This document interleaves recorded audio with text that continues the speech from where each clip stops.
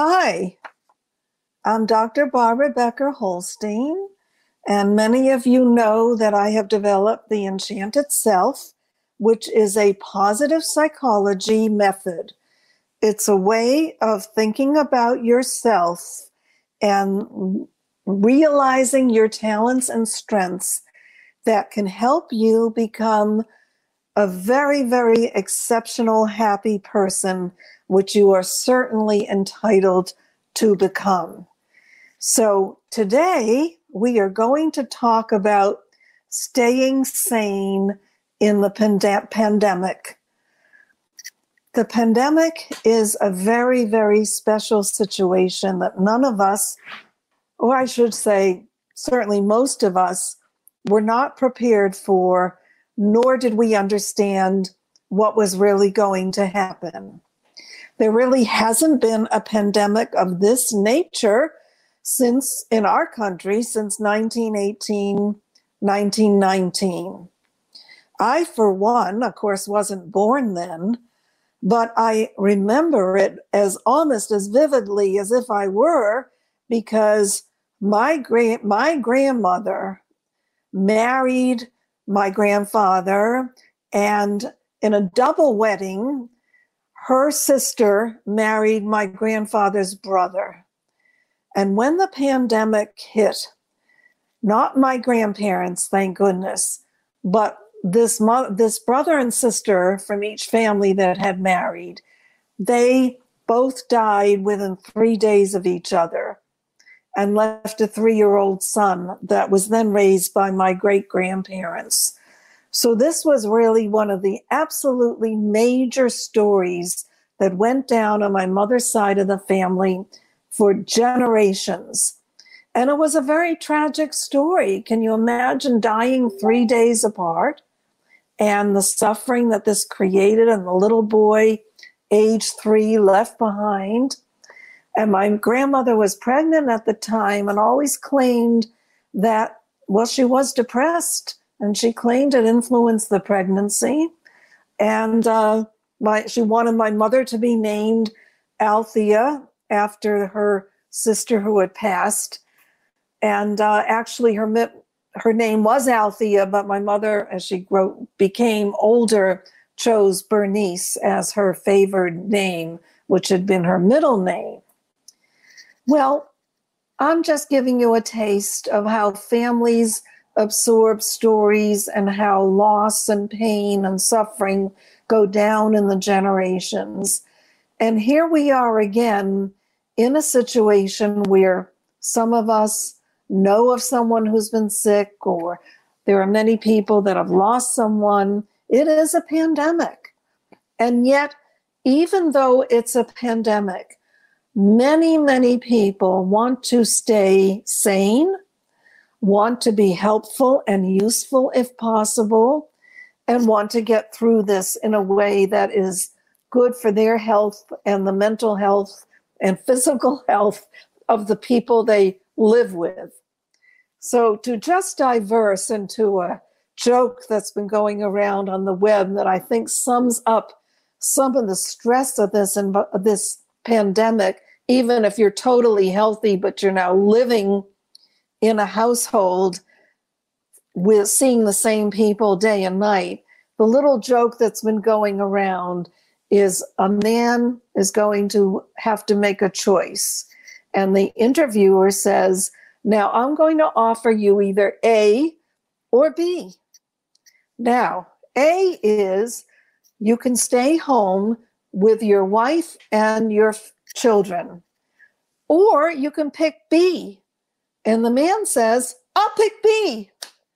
So you see, the joke is all about the stress that builds up under circumstances of living in tight quarters and not having the usual amount of change that we need in our lives, the variety of change. In fact, we find the days melting together. Oh, what day is it today? Is it Wednesday or Thursday? And that happens because our lives are too static. Our brains don't really get enough exciting or different input so that we can recognize it one day from the next.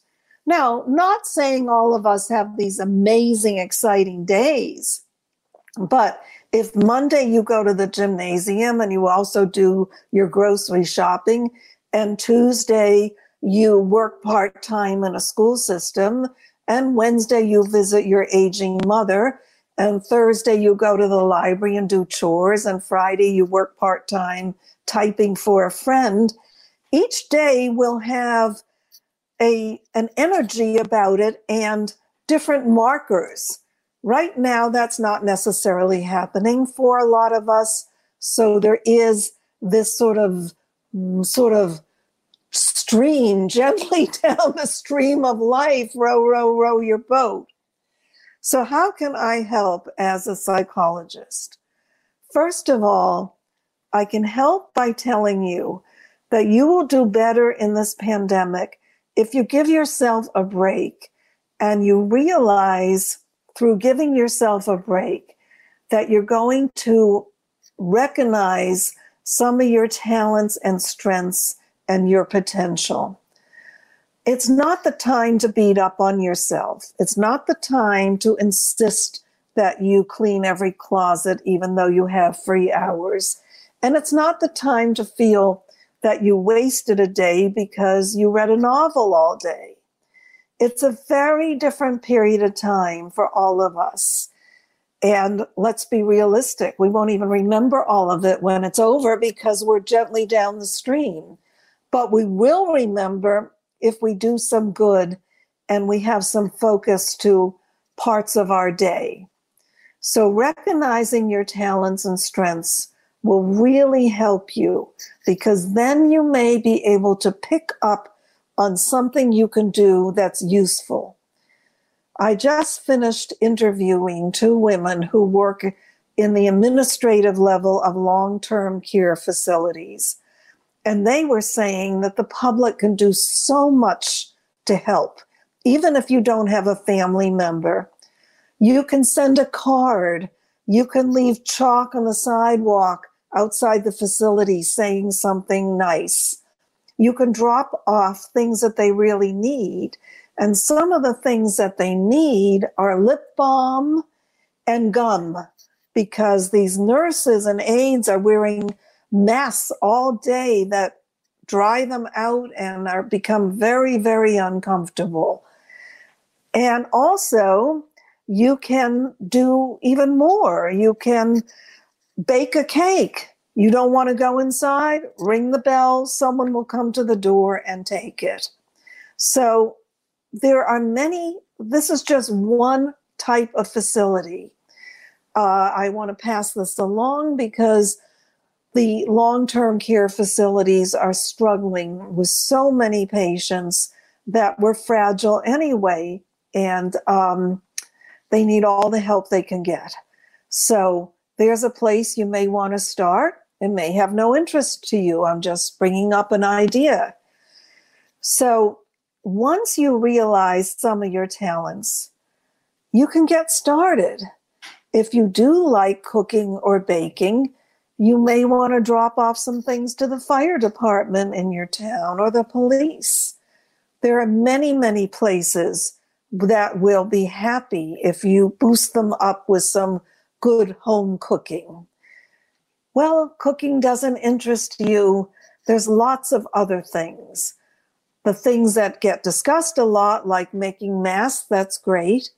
But there may be something very specific to you. For example, if you're a grandparent, are you helping out enough? Well, you may say, well, how can I help out? I'm 1,000 miles away and now I can't even do anything much for my grandkids. Well, I'm saying you can do a lot. For example, even if you only have a telephone, of course, a little better if you have a computer where you can go on Zoom, or a phone where you can FaceTime, you can free your adult children maybe for 20, 30 minutes a day by offering your grandchildren something very special. Perhaps you're going to offer them some stories generationally that you've collected and pictures to go with it. Maybe you're going to teach them how to knit or sew, and boys could learn too, no problem, just hanging around the house. These are all good skills. And there are lots of other things that you can do. You can read stories aloud to the little children in the family. There's always a way to be helpful. It's a matter of recognizing what you're good at or what you're willing to do and combining it with the energy to do it. And I'm just going to move on to make this a little clearer with one story and one fable, because we all like to hear stories, and sometimes the point really comes across through a story. This is a story about a rabbi many years ago in a shtetl in Europe somewhere, and there was a young boy studying in his school who really admired this rabbi. But the boy was confused. Why did the rabbi leave the campus every day around 3 o'clock? Why? Was he doing something else? Was there just some mystery about it? Maybe he got fed up with the kids and he had to take a break. This boy couldn't control himself. He decided he had to follow the rabbi. So one day he did just that. He hid behind trees and houses and followed him.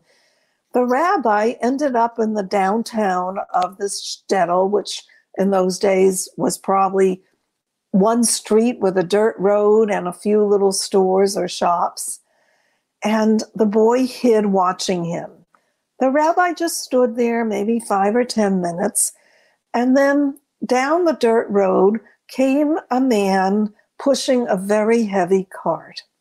And as the man came closer to the rabbi, the boy noticed that the man moved over so the rabbi could put his hands on the bars of the cart and join him. And then the boy saw with astonishment that the rabbi and the man pushed the cart up a high hill that the man would have had tremendous trouble doing on his own. And when they were at the top of the hill, the rabbi slipped away from the man and nodded goodbye and went back toward the campus.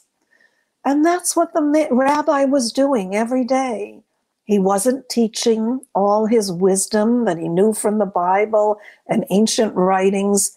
He was leaving to help a poor peddler who had too heavy a wagon to push up a hill, push that wagon up the hill. And that's all he was doing. So one of the things about deciding how we can stay sane during the pandemic is realizing that you can pick from your talents and strengths, or you can pick just what you're able to do at an ordinary level. You're not particularly talented, but you can do it. You can order lip balm and drop it off somewhere. Even if you're not going into stores, on the computer, you can order whatever you might want to drop off. And maybe it's not something that's really a talent, but you could do it. So one level of helping is just doing. So now let's move on to a fable that you have all heard, I'm sure. It's Aesop's fable about the tortoise and the hare. But let me improvise on it, okay? I know there's many ways of telling it. This is my way.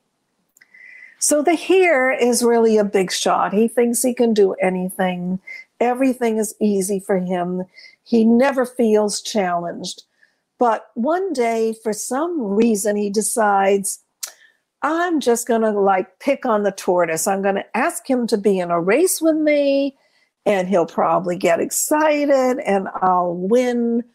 And that's it. I just see how he feels when he loses, So he goes up to the tortoise and he says, do you want to be in a race with me? And the tortoise is excited, and he thinks, wow, the hare must think I'm pretty special. So of course he agrees, and they have the race. So the tortoise starts off one foot in front of one paw in front of the other. He just slowly moves along. And the hare is leaping up and jumping and doing somersaults and standing on his head and racing a little bit and then going behind the tortoise and then racing in front of him. The tortoise just keeps going step by step by step. And then the hare thinks to himself, hey, I'm hungry. So he sits down, he opens a big bag of potato chips and eats the potato chips. Then he gets a little sleepy and he decides, I'm going to take a nap, and he naps. And then he wakes up and he thinks to himself, well, no big deal. I'll just cross the finish line in another minute or two. And he gets up and he sees that the hare is just about, he's at the line. He's crossing the line. He went step by step by step by step, and he now crossed the line, and he's the winner. That's the story. He won. So the purpose of me telling you this story is to encourage you to think about every day just putting one foot in front of the other, and every day thinking of some way that you can stay sane and happy that agrees with you and makes sense. Whether it's a phone call where you check in on somebody, whether it is dropping things off that people need, whether it's calling a grandchild, whether it's getting ready. Okay, you clean that closet and that feels good. If that feels good, that's great.